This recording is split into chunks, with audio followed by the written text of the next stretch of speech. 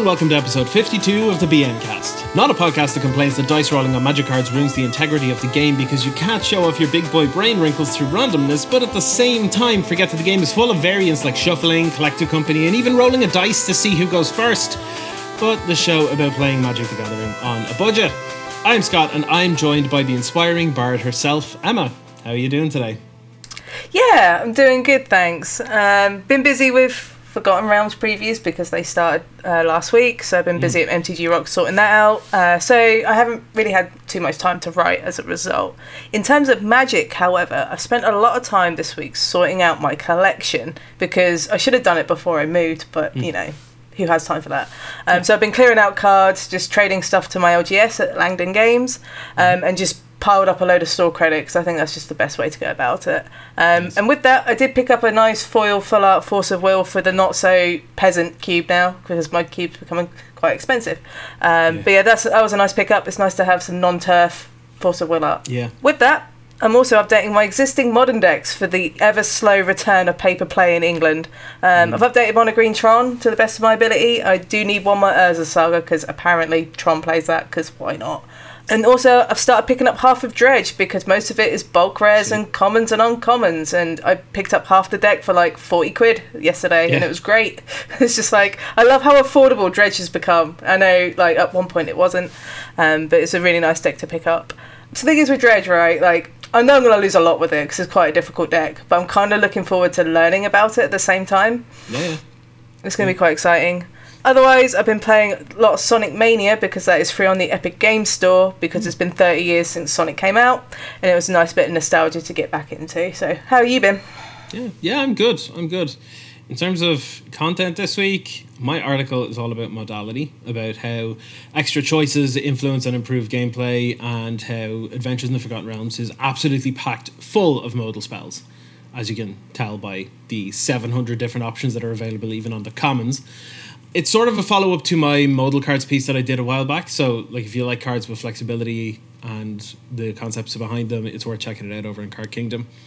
In terms of playing Magic, I'm still playing a lot of Modern, like an awful lot of Modern. Nice. You know, I'm still playing Mono Red Phoenix. I'm enjoying Is a Blitz as well. I'm still playing Hollow One. I'm having a great time. You know, they're a little pricey, but I'm actually considering getting some Murktide Regions so I can build like a Delver style deck. Ooh, that card's really good. I will, however, be refraining from buying Ragavans though, because I'm sorry, like a 1-drop is not $60. It's not. I have 3 because I managed to open 3. What? But I'm so reluctant to buy the 4th. I might trade for it at some point, like just to complete the set. But it's just like you, I just can't justify spending that much money on a card. No. And to keep it because I know if I want to play those decks, it's going to cost even more later on. Like that price is just going to go up, I think. Yeah, for sure.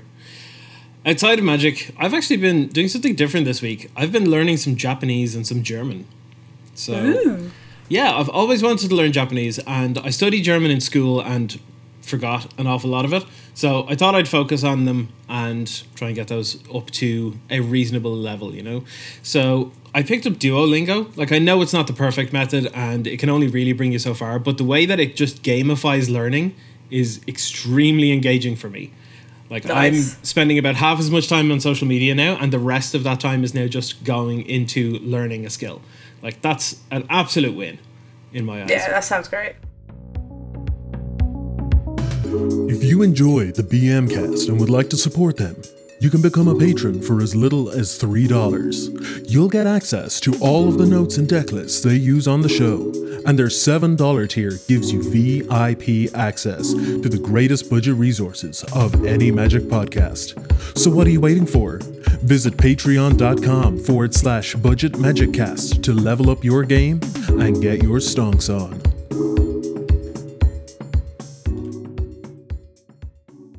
All right, so before we delve deeper into the dungeons of Adventures in Forgotten Realms, Emma, I believe you've got a card of the week this week.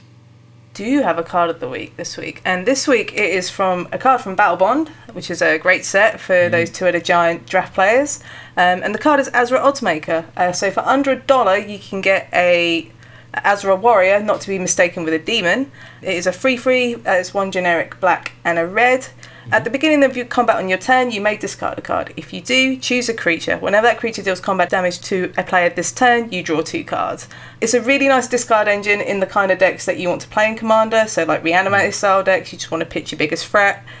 Also, it's card draw in colours that often struggle with it because it's red and black. So often you'd have to use resources to draw cards like trade away life, trade away creatures. In this way, like trading a card just seems fine given the sort of style of deck you are. Another thing, it encourages combat, which is something that is not utilised enough in Commander, I don't think. Also, if you play Pauper EDH, it's a really great Pauper EDH Commander because it's an uncommon. Yeah, for sure. I have actually seen this show up in some like CEDH stuff as well. Like it's it's a little particular, but yeah, it can do because it's just a very, very good card for what it does. Yeah. Righto. Let's gather our party and head on in. Dungeons and Dragons Adventure in the Forgotten Realms. Previews are happening. Well, as of recording, it's Sunday, so they're still happening, but by the time you hear this, it's going to be all said and done and everything's going to be out in the open. We are going to be going through a couple of the cards that stand out to us as being particularly interesting or sweet or things that we want to get or play with ourselves. So let's kick things off. I'm going to start with something out of left field completely, right? Let's start talking this ages really well from the last week's recording. Yeah, it does. So first thing we're going to do is we're going to talk about sweet new commanders that we're interested in. And the first one is Trelasara Moondancer is green-white for a 2/2 legendary elf cleric that reads, whenever you gain life, put a +1/+1 counter on Trelasara Moondancer and scry 1. Yes, I know last week I said that Selesnya is the worst color combination, and I still stand by that. However, if you put Najani's Pridemate in the command zone, you gotta find some way to make me not play it, because I'm gonna play it. It's so cool. I don't know what it is about it. Like, in green-white, you normally see, like, you know, bad landfall decks or token decks or elves and stuff, and, like, they're none of the things that I'm interested in. However, Big Timmy, gain life, make a big smash, sometimes appeals to me too, so, you know. Yeah, and you can play Johnny's Pridemate as well. You can play a functionally identical copy of your commander in the 99. And you got like Soul's Attendant, Soul Warden, you got Essence Warden as well. Like Future Priest is another good one. So you can just make make Soul Sisters in Commander and just make everyone hate you for scribbling your life total down for like 2 hours.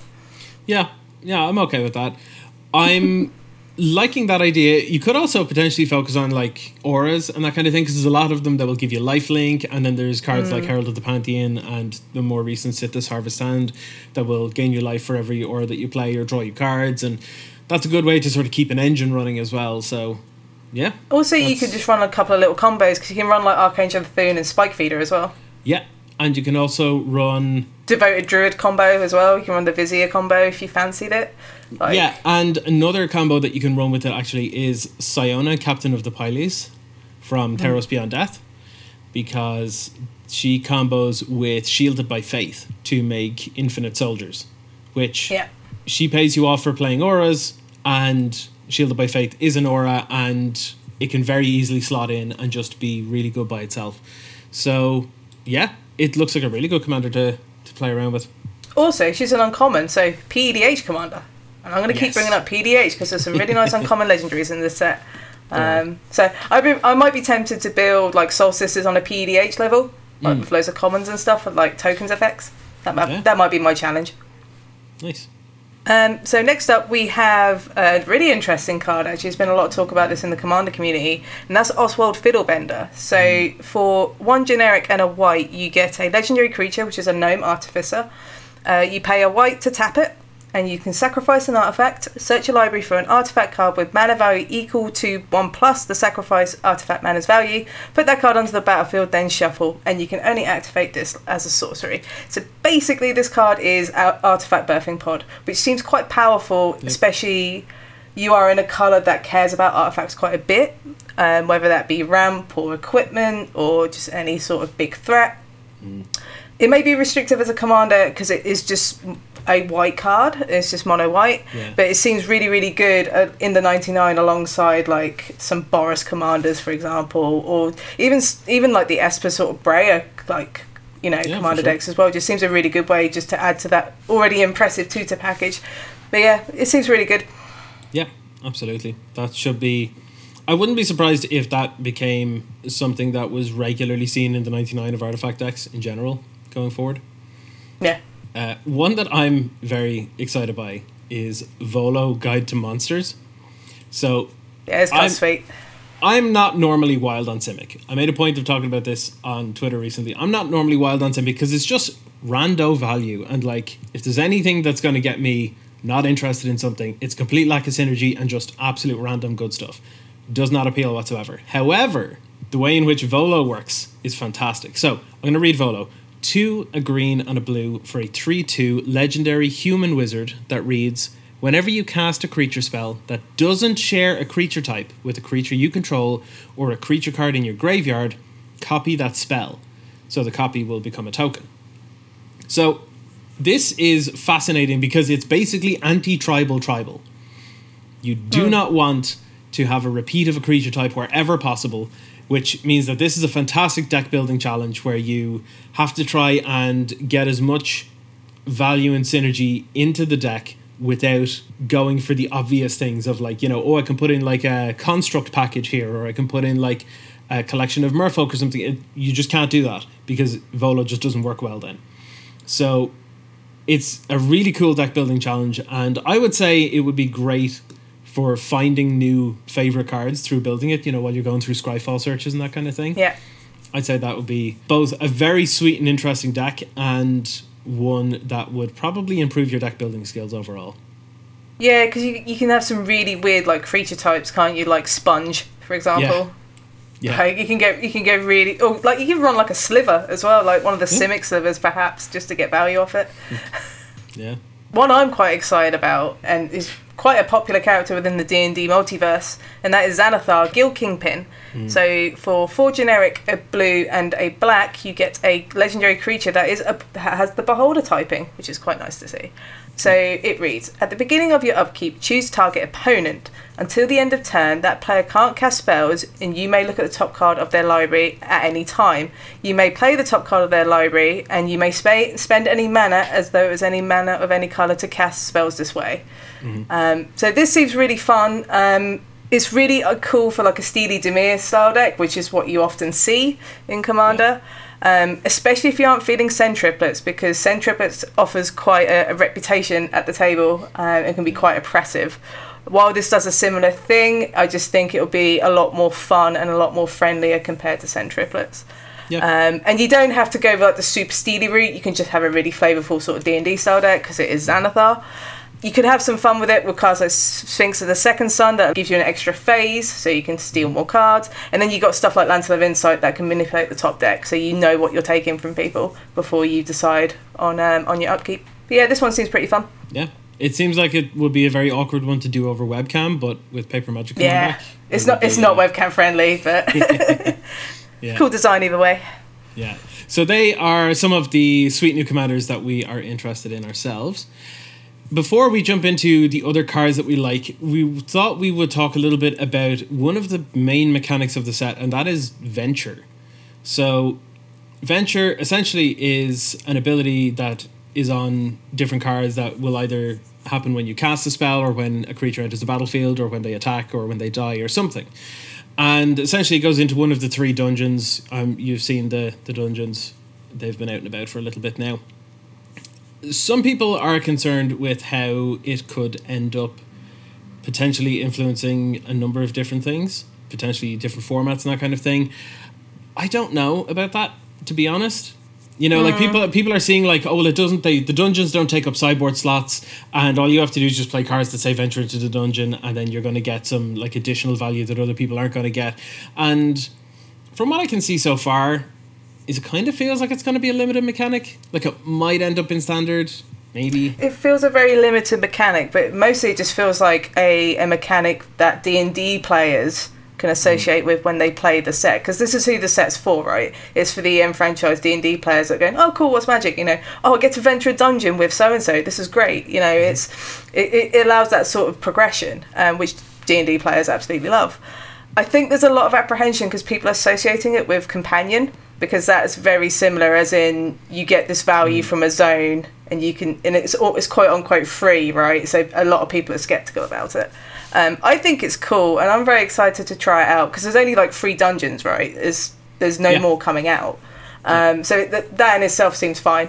I don't know how you choose. Do you like choose one? Do you have them beforehand? Can you choose from all 3? Like, I've not really looked at it too much, to be honest, but it seems cool either way. The way it works is you always have access to the 3 dungeons, and once you start one, you have to complete it before you go into another one. Oh, okay. You can't do multiple at the same time. Okay. No, that makes sense. Yeah. So the things that look like they might be good enough are things like Yuan-Ti Malison, which is 1 in a blue for a 2/1 Snake Rogue, and it can't be blocked as long as it's attacking alone. And whenever it deals combat damage to a player, a venture into the dungeon. So it's a repeatable venture effect. It says it can't be blocked as long as it's attacking alone, so that incentivizes attacking by itself, which means that if you have multiples of these, you're not necessarily venturing into the dungeon multiple times in a turn. So it does look like they have taken some efforts to make sure that it doesn't get abused. And then you have other cards like, now this might not be the actual exact perfect translation because we don't have the English version yet, but quote unquote fly is 1 blue for an aura and an enchanted creature, and says enchanted creature is flying, and whenever this creature deals combat damage to a player, venture into the dungeon. So again, another repeatable effect. They might be good enough, but it does feel like you need to put in sort of subpar cards. Like, none of these cards are like particularly aggressive on rate. So yeah, I'd say it's gonna be like, if it's gonna show up in like the standard and stuff, it's gonna be in a deck that's built around venturing an awful lot. Or it could just be from like cards. Some of the cards have like, you know, you get this bonus if you've completed a dungeon, and if they're good, then yes, venture might be very good. But it just kind of reminds me of Strixhaven's lesson learned mechanic, where you kind of have to play some average cards to get something else out of it, which is, it's just fine in itself for limited, right? I'm not sure how it's going to play on constructed. Part of me wishes there is like a venture standard deck, because that would just be sweet and I'd play it because, you know, it's D&D. Yeah, it would be very flavourful, very fun. But then you've got Braincrusher Giant, so what's the point? So yeah, we might have to wait until post rotation for Roll on September to really take off. Until Eldraine Block Constructed rotates. So yes. When it comes to Commander, I don't really see it making a huge impact there. Again, the thing that's going to really stand out there is if there's anything in the precons, which as of time of recording we haven't seen. If there's anything there that can like repeatedly send you through dungeons, or if there's like really massive payoffs for completing dungeons. But other than that, yeah, it does feel a little small ball. Like, if you're doing it to get the bits out of the dungeon, they're all really, really minuscule in terms of Commander gameplay. So, yeah, I think it'd be all down to completing dungeons at that point. But we'll see. So, that is Venture. Now, we're going to round things off with a list of other cards we like, is the title of this section. I just think it's neat section of the show. Yeah, a bunch of neat stuff. So I figured what better way to start it off than with the potential second coming of Arclight Phoenix. I'm talking about Demi-Lich. Right. Oh, this card's sweet. Oh, this card is so good. It's blue for a 4/3 skeleton wizard. And get ready, the text box on this is longer than my intro. The spell costs a blue less to cast for each instant and sorcery you've cast this turn. Whenever Demi-Lich attacks, exile up to 1 target instant or sorcery card from your graveyard. Copy it. You may cast the copy, so you still have to pay mana for it. You may cast Demi-Lich from your graveyard by exiling 4 instants and or sorcery cards from your graveyard in addition to paying its other costs. So, it's kind of like Arclight Phoenix in that it's looking for you to cast multiple spells in a turn. It can come back from your graveyard just in a different form. I see it being really good. It's a little less explosive than Phoenix because it doesn't have haste and you have to fulfill a number of criteria or whatever, but you could potentially get it out much sooner, you know. So in Modern, you could go Manamorphose and then do another Manamorphose, and then this just costs, 2 or whichever. Yeah. That seems much easier, but yeah, we'll have to see how that plays out. I think it could show up in Pioneer Phoenix. I don't know if it'll really show up in Standard all that much. I know, what's Pioneer, right? What's Pioneer? But is it new? I don't know. I heard it's like old Modern or something. I don't know. Yeah. Frontier. No, that's what you're on about, right? Frontier. Yeah. That's the one. Tiny leaders? What? No. Oh, Wait. don't give me starting tiny leaders. I love tiny leaders. Yeah. Rip and Pioneer. But, yeah, I can see this showing up as far forward as Pioneer. I can't necessarily see this showing up in Standard. It might. But the further back, the more powerful it is. You know, yeah, I've seen some discourse on Twitter from some of the like Legacy lot going probably do quite well in Legacy because you got like free cheap spells and you got like ponders and brainstorms and whatnot, and you can just really lean into that. So yeah, that'd be interesting to see. It's a really cool design either way. Yeah, absolutely. If only Gataxian Probe was unbanned in Modern Day. Oh my god, how dare you even suggest that? Coming from a Phoenix player, that says a lot. That sounds a lot. Next one up is one I'm quite excited about, and that is Guardian of Faith, which, if you're familiar with D&D, is a nice level 4 spell for a paladin as well. So for 1 generic and 2 white, you get a creature which is a spirit knight. It has flash and vigilance. When Guardian of Faith enters the battlefield, any number of other target creatures you control phase out. And it's also a free 2. So it's like a little fairies protection for creatures, which I quite like. Could be quite good in Commander because it just like, gives you another of that effect that protects you against board wiped. And more importantly, it's also a spirit. So it could be relevant for Modern and the formerly a Pioneer to protect your creatures from removal and sweepers. Yeah. It can cause a lot of tension with other 3 mana value creatures because you have stuff like Skyclave Apparition, you have Spellqueller, Drogskull Captain, Empyrean Eagle in Pioneer. So there's a lot of tension for fighting for that free mana spot. It doesn't fly, but the vigilance is really nice, as is the flash, and it does work well with Lord effects in like Modern and Pioneer because it's a free 2, so it can block and attack for days. This is one I kind of want to see in like sideboards of those spirits decks. I wouldn't play it main board, but it just might be a cool getcha if you're expecting a lot of like Supreme Verdicts and you don't have a spell collar up, for example. It just seems a really cool card. And in Commander, it just feels quite good as well because it's just another Teferi's protection. Yeah, I see this being a Commander staple from now until probably the end of time, or until they have a strictly better version of this. It's just so powerful. It gets around Cyclonic Rift, it gets around like Merciless Eviction, it gets around like Wrath of God, it gets around any kind of like mass board destruction. This is going to be particularly good in like token decks as well. Yes. Because when tokens phase out, they phase back in. It's not like they're getting exiled. Super useful with the likes of Voltron commanders and stuff with auras and everything because the auras phase out with the creatures. Yeah. So that's nice too. Moving on to the next one, we have Wish. That's just what it's called, Wish.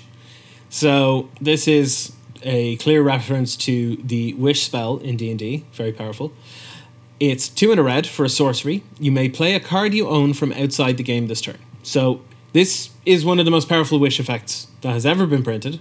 Legacy players are looking at this and going, Burning Wish who? So this can get any card. That's phenomenal. 3 mana is pretty easy to get in Storm decks and stuff. And like people are seeing the problem with this as that you have to play the card on the turn that you cast Wish.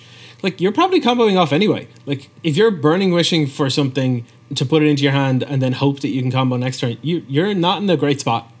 Like 99% of the time, you're just not. So Wish is just good. I'm genuinely considering putting one of these in Twiddlestorm over a second Grape Shot. Oh, really? I can, because a lot of Twiddlestorm lists run 1 Grape Shot. I run 2 Grape Shots because people I play against have Cling to Dust, and if my Grape Shot ever ends up in the bin, it gets clinged, and then I can't win the game. So I always have 2. Now I can use Wish in place of the second Grape Shot, which will allow me to go and get something from the sideboard, be it either a bounce spell for some piece of hate or a different win condition like an Aria of Flame or an Ignite Memories against Tron or something.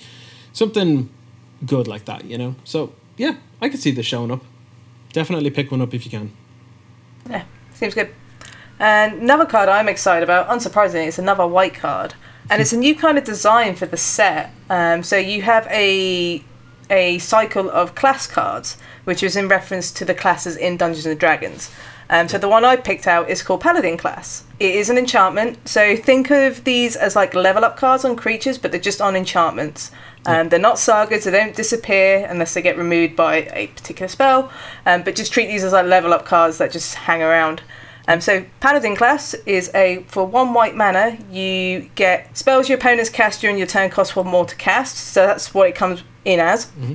And then you can pay 2 generic and a white to level that up. And then the level up is creatures you control get +1/+1. So it's just an Anthem effect for 3 mana.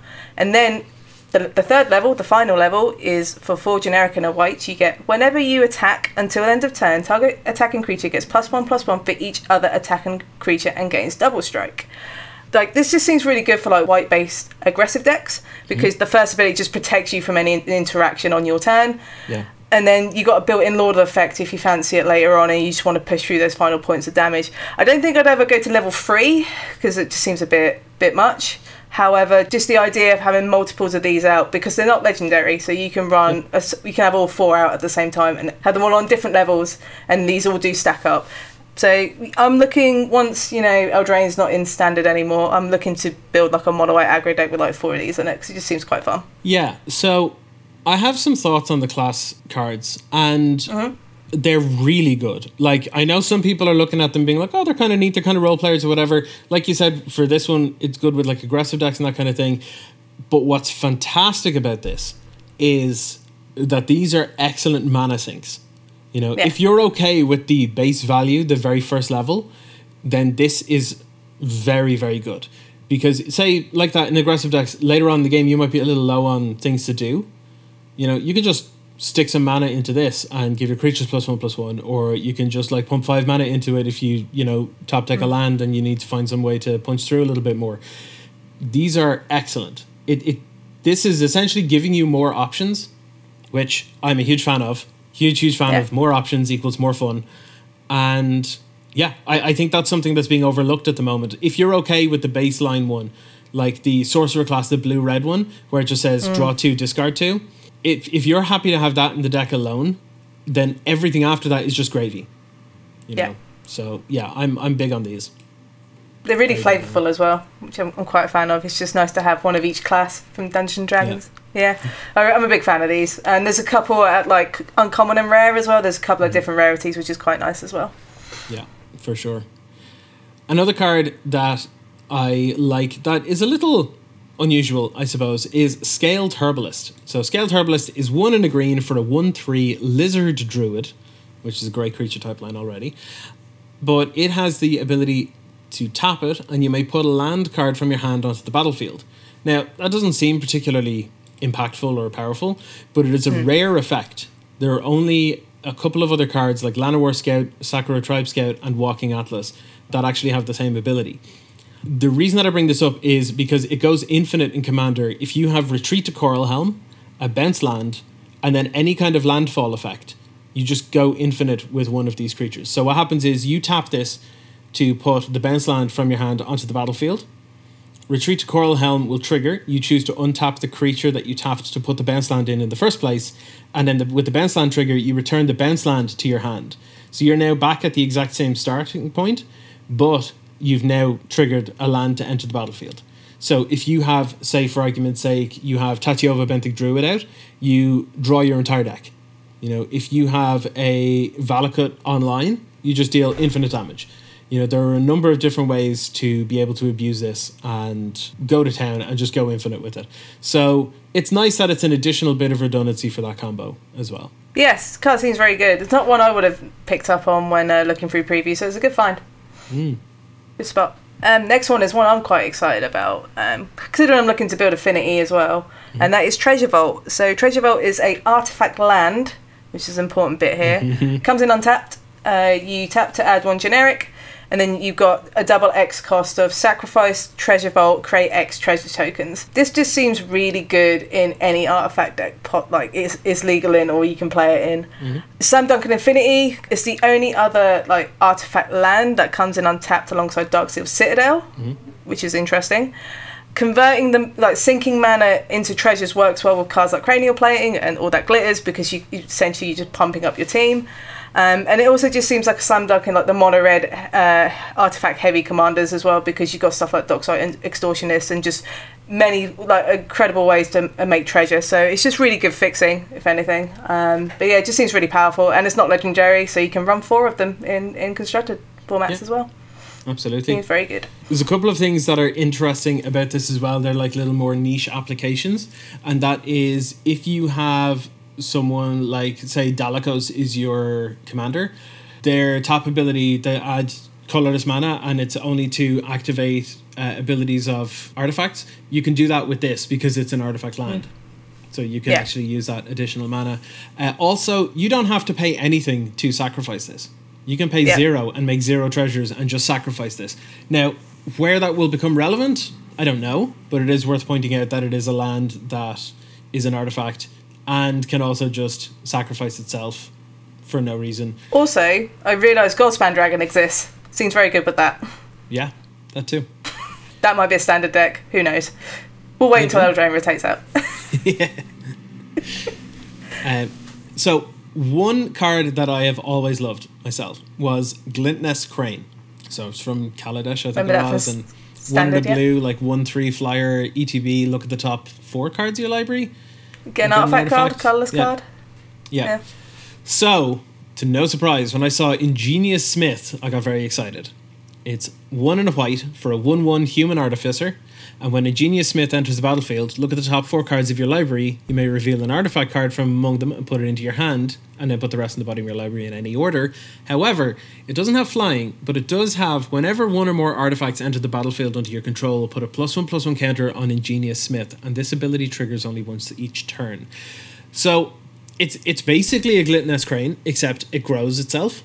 So, it's a value piece in white, which is nice to have, but it's a value piece that rewards you for playing the game, provided that you're actually building around it, so that you're actually, working with artifacts. Yeah. And if you can reliably put an artifact into play each turn, this is an incredibly good, cheap threat that has already replaced itself. It's really good. I think this, if there's a deck that this can slot into, in the likes of Standard or even Pioneer or something, it's going to be very, very powerful. Yeah, it seems really sweet. I'm guessing you're going to try and brew something around it, just because it's, Glintness Crane in white.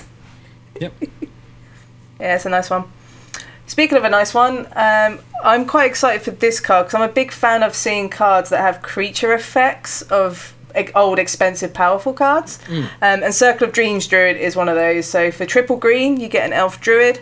And it has the tap ability of add 1 green for each creature you control, and it's a 2/1. So this is referencing Gaia's Cradle. Slightly better because you get mana off itself, whereas Gaia's Cradle you don't. This seems really good in Elves decks in Commander because it is an elf, which is an important takeaway here. It's also really good in mono-green Devotion decks in Pioneer, if you still play Pioneer, because it is triple green, so it's really good against with stuff like Nykthos. Yep. And considering the effect, what it does, it's going to be quite expensive, in terms of money, because Commander players will want to jam this in every sort of green, heavy green based creature Commander deck, and just if you're looking to play this at any point, just pick up a couple, because I suspect this will be quite in demand. And I keep calling it Magus of the Gaia's Cradle because that's what it is to me. Yeah, this is worth pointing out as well, though, that you mentioned that it would be good in the likes of Elves and everything, and it absolutely would. But this is just really good in any creature deck. As long as you can, reliably do the green. If you're just playing creatures, this is phenomenal. This is absolutely tokens incredible. as well. Yeah, even if you're not going particularly wide, even if you're just playing a few random value creatures or something, a 3-drop that can tap for 6, 7 every turn, that's still by itself incredible, absolutely unbelievably good. So yes, if you can get a good deal on this at all, snap them up now, because this is the mana equivalent to Guardian Project, basically. Yeah. I'd be tempted to pre-order these as well. I would consider it. I'm not one to usually pre-order cards, but if I was really into green, Commander, especially green, I'd just pick up a set and forget about it. One of the reasons why I don't really play much green in Commander is because if you want to get any of the good staples, you're going to spend an awful lot of money. Fair. It's very fair. Yeah. Thankfully, printers exist, so that's the thing. Right, so they are some of the cards that we are most excited about in Dungeons & Dragons Adventure in the Forgotten Realms. Now, With that said, we haven't seen all of the cards yet as of time of recording. Like we said, this is Sunday afternoon. So we're yet to see both the pre-cons for the Commander decks, which we'll cover in another episode, and the rest of the previews from this point onwards. So if there's anything that you feel like we have absolutely missed, we probably haven't seen it yet. But feel free to let us know over on Twitter anyway, at the BMcast, and let us know. So, Emma, tell me a question. Have we got Q&A? We have many questions this week. Nice. So I'm going to set the tone. This is from Barbarian's Riddle. They sent it in a tweet. So, you come across an LGS you've never been to before on a day with no plan, so you've got a free schedule. Okay. Do you sign up for a local Modern 1K event that is exactly one spot left available to you, or do you join an EDH pod looking for a fourth? Absolutely. Snap off the Modern 1K. Absolutely, without a doubt. No question. Same. Modern 1K. Yeah, same. 100%. And the reason for that is not because of a preference of Modern over EDH, though at the moment I absolutely do. The thing is, if there's a random EDH pod of 3 people and looking for a fourth, like, you have to sit down and have the conversation of the, like, what are we looking for, the power level and all this stuff. And I'm not saying that's a bad thing. It's totally a fine thing. I'm used to playing with people that I know already and that I'm used to, like, we have expectations of each other already, you know, what we should be expecting. I don't necessarily want to sit down with, like, new people and have to go over all these things and stuff. As helpful and all as it is, I would sooner just walk into a Modern 1K knowing that I'm sitting here and my sole purpose is to play as well as I can and beat the person in front of me. Yeah. And as long as that's in my head, I can focus on playing the game and I'm going to have a much better time. Yeah, that's my answer. I agree. I would also play the Modern 1K because I can play Commander, but my preference is on Modern, and if I just have my Modern deck with me, I'm just going to snap up that 1K every time. I need to make up on the lost time, so that would be my call too. Then we have a tweet from Kevin Foster who asks, what would you like to see from WotC to support the Pioneer format? And if you aren't aware, for those who may have missed the news, WotC are like delaying/postponing Pioneer Masters on Arena. They're not working on it anytime soon, so it's put a lot of question into the health of the format. Yeah. So what would you do?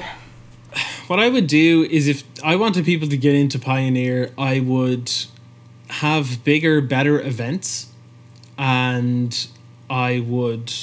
I honestly, I think that's kind of the main thing. Just have bigger and better events, because if it's very enticing to go and play the format, people are going to go and play the format. Particularly the more competitive players. They're going to see that there's better EV in Pioneer events and like big tournament events and stuff.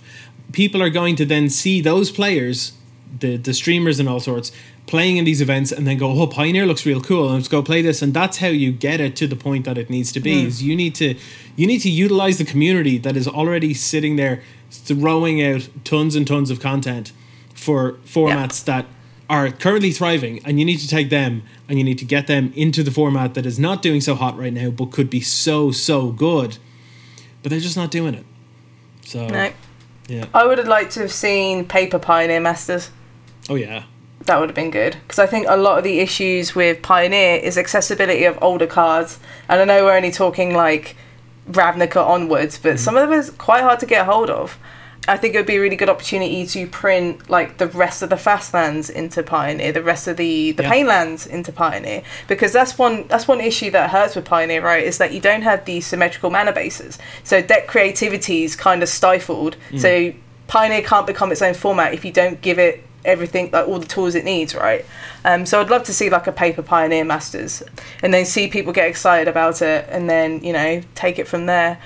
I would have loved to see places like SCG do more stuff, but obviously it hasn't happened with the pandemic. I think paper events haven't happened, and you need that for a young format like Pioneer. I do hope it can come back, because I think the format is genuinely great, but it's tough, especially when there's not going to come on Arena because you have Historic. So so from the Discord, Sid Sorry has got a two-parter for us. What is the cast member's best non-Magic budget advice? Don't take budget advice from me. That's mine. Same. We are not financial experts. I am terrible at money. Do not take any advice when it comes to like actually budgeting and stuff. When it comes to constructing a deck within a certain price limit, I'm fantastic. We're good. Yes.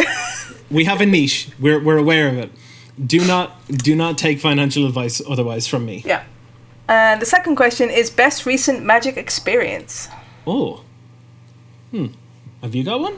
Mine is probably picking up that Beta Llanowar the other week from my cube. Oh, nice. Yeah, also on store credit. That was nice. I haven't really played a lot of Magic, so I don't have any sick plays or anything like that to talk about. I've been playing a good bit, but it's been mostly like more kind of casual stuff. But one thing that was good is that this week I got to crack Scalding Tarn for the first time. And because you got a playset now, haven't you? Yeah. And the first response from the person I was playing against was like, "You can't call yourself budget anymore. What are you talking about? Your budget license is revoked." Yeah. So, yeah, maybe not best experience, but cracking a Tarn felt good, for sure. Yeah, that's a good one. Yeah. And then we have a question from Old Man Ramirez. They ask, which AFR preview card are you most unimpressed with that has received the most hype thus far? And I think we kind of agreed on this one, didn't we? Oh, yeah. Yeah. The deck of many things. God, it's awful. God, I hate it. Oh, I've never... Like, here's the thing, right? When it comes to deck of many things, people hype it up in D&D, right? As being like this big, super powerful thing. And it is. It absolutely is. But it's skewed against you. Like, you're way more likely to have something bad happen than have something good happen. And it was specifically designed in order to get players that are more inclined to do like an all or nothing kind of thing. You know, they want to roll the dice and take the risk and stuff.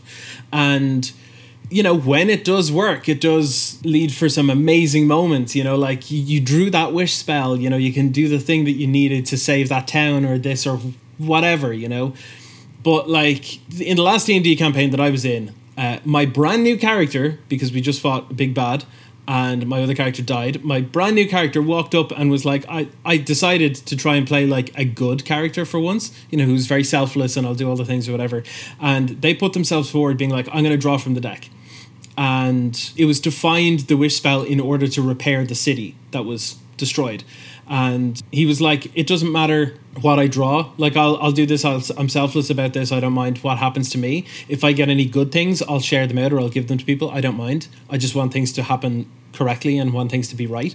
And the very first card he drew was Don John, where, you know, you're sent to another plane of existence or whatever, and just got popped out of existence and had to roll a new character. And I was like, well, this sucks. The deck sucks. And like, it's true. That's what happens. You're way more likely for something bad to happen.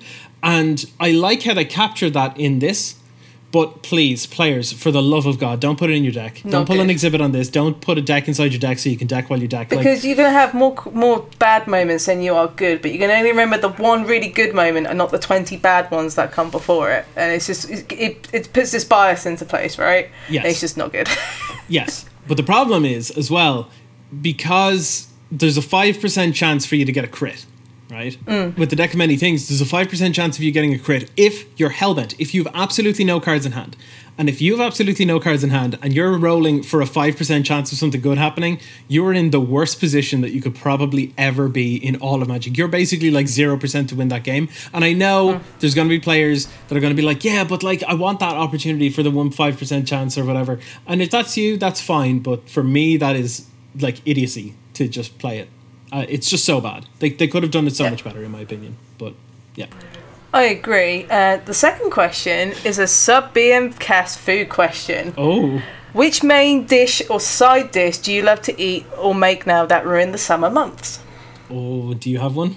Do you have one you like? I need to think on this because, Okay. like, is it a dish of like a food, like a cooked meal? Because my answer would be cheese. But I don't think that counts. Summer cheese, Like a cheese board. Oh yeah, I mean that's still a thing. I make a nice cheese board. Yeah, I had one the other week. It was lovely. Got some nice apple and pear chutney, which was lovely. Spiced apple and pear. It was delicious. Sounds good. What I really like, I've been liking an awful lot recently, is a few months ago, Tom Telford, a friend of the cast, who's also a patron, hello Tom, Hi mate. convinced me to get an air fryer. So I got an air fryer and we've been throwing all sorts of crap into it. There was one recipe that I found that was really, really sweet, and that's corn ribs, right? So you get like a corn on the cob, which I hate eating because, you know, it's hard to bite into and it gets stuck in your teeth and all sorts. But corn is real good. But what you do is you quarter the corn on the cob, so you split it down the middle and then split those down the middle again. Then you brush them with some olive oil, paprika, cayenne, salt and pepper, spices, whatever you want, and then put them into the air fryer for about 10 minutes. And what happens is the husk on the inside starts to curl, and it starts to resemble like a pork rib kind of shape. Ooh. Right? It's so easy to eat now because it's just it's all fanned out so that it's real easy to take off the husk. It's so tasty. It's so good. My corn consumption has like quadrupled. I actually have an answer now. I've thought about it. So earlier in the week I was sick. I had like a head cold. And I think my favourite sort of dish to make, like quick snack sort of dish thing, is grilled cheese. Grilled cheese is great. Grilled cheese is good. I do mine with mayo and not butter though, because mayo gives it that crunch, and I don't know why it works, but it works and it's really good. I do a little bit of paprika in the cheese as well. It's really good. And then if I'm like sick, like I was earlier in the week, I'd pair that up with like a spicy tomato soup or lentil soup, because if I've got a cold, I just want to annihilate my senses and just get rid of the blocked upness. Yeah, that's decent. And then lastly, we have a tweet from Evie the Mage 97. They just go to say, so with Pioneer Masters being cancelled, do you think Pioneers continue to get the support in paper, or do you think Historic will be coming to paper instead? Nope, not a hope. I'd be very surprised. Like, I think people will play Historic in paper, but it's not going to be sanctioned or supported by WotC in paper. I think there will be people that be like, I have a deck of Historic cards, let's go, sort of thing. But I don't think it will be endorsed. To be honest, I don't even think that's going to happen. And the reason for that is because why bother going to the effort of putting a Historic deck together when you can just turn on Arena and just play it then and there? And then when it comes to paper, you can just bring whatever you already have. If you want to play Historic, it's so easy to access it by just turning on Arena. So yeah, I'm not sure that'll even happen, but I would like to think the Pioneer will get some more support in paper, and that will help get it back. But like we said earlier on about the support the Pioneer needs, like it needs to be something pretty big and good. It can't just be like put money into it. Yeah, like it can't just be like, oh, we're gonna have a game day. It's gonna be Pioneer. Yeah, I miss game days. Yeah, game days were great. Great. But side note, that alone is not going to be enough to revive it. It's on life support at the minute. It needs like proper big tourney defibrillator action. That's what it needs. Yes, GPs that are just Pioneer only. And then Evie also mentions, either way, they'd be looking up to pick up a set of Fortseas, preferably OG Pharos ones. You can pick up a set for about $60 at the moment, which is, I know is not quite budget, but considering how cheap Fortseas has become, because they've been printed in like double masters and in other sets, it might be a good time to pick them up in case Pioneer does become popular again. The price of Fortseas is just going to rise up again. So yeah, for sure. $60 to tilt your opponent to no end seems all right. Yeah, I have good experiences with Fortseas. Whenever someone Fortseases me, I just draw the card, like Fortseas bug in real life. It's great. Yeah.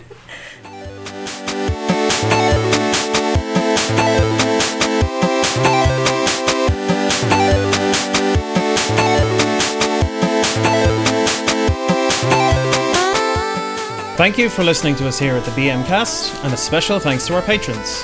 At the Cheering Fanatic tier, we have Alejandro, Kilgore Trout 503, Max Makes Magic, the Jess Guy, the Joe Cheney, Nicholas Martin, Bradley Rose, Ian Holland, and Christopher McCarthy.